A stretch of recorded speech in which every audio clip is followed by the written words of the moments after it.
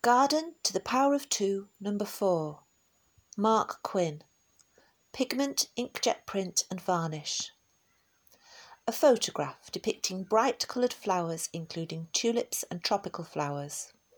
The background is a deep blue, and the bright pinks, reds and yellows of the flowers and the rich green of the grass stand out and display the vibrancy of nature. The plants and flowers also show many different textures.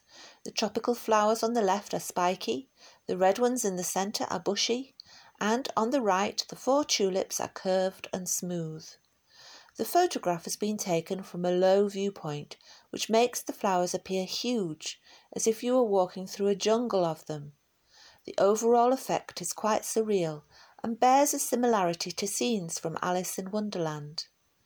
The artist froze the flowers to make this piece, so they would have had no perfume and would have wilted and browned quickly as they thawed.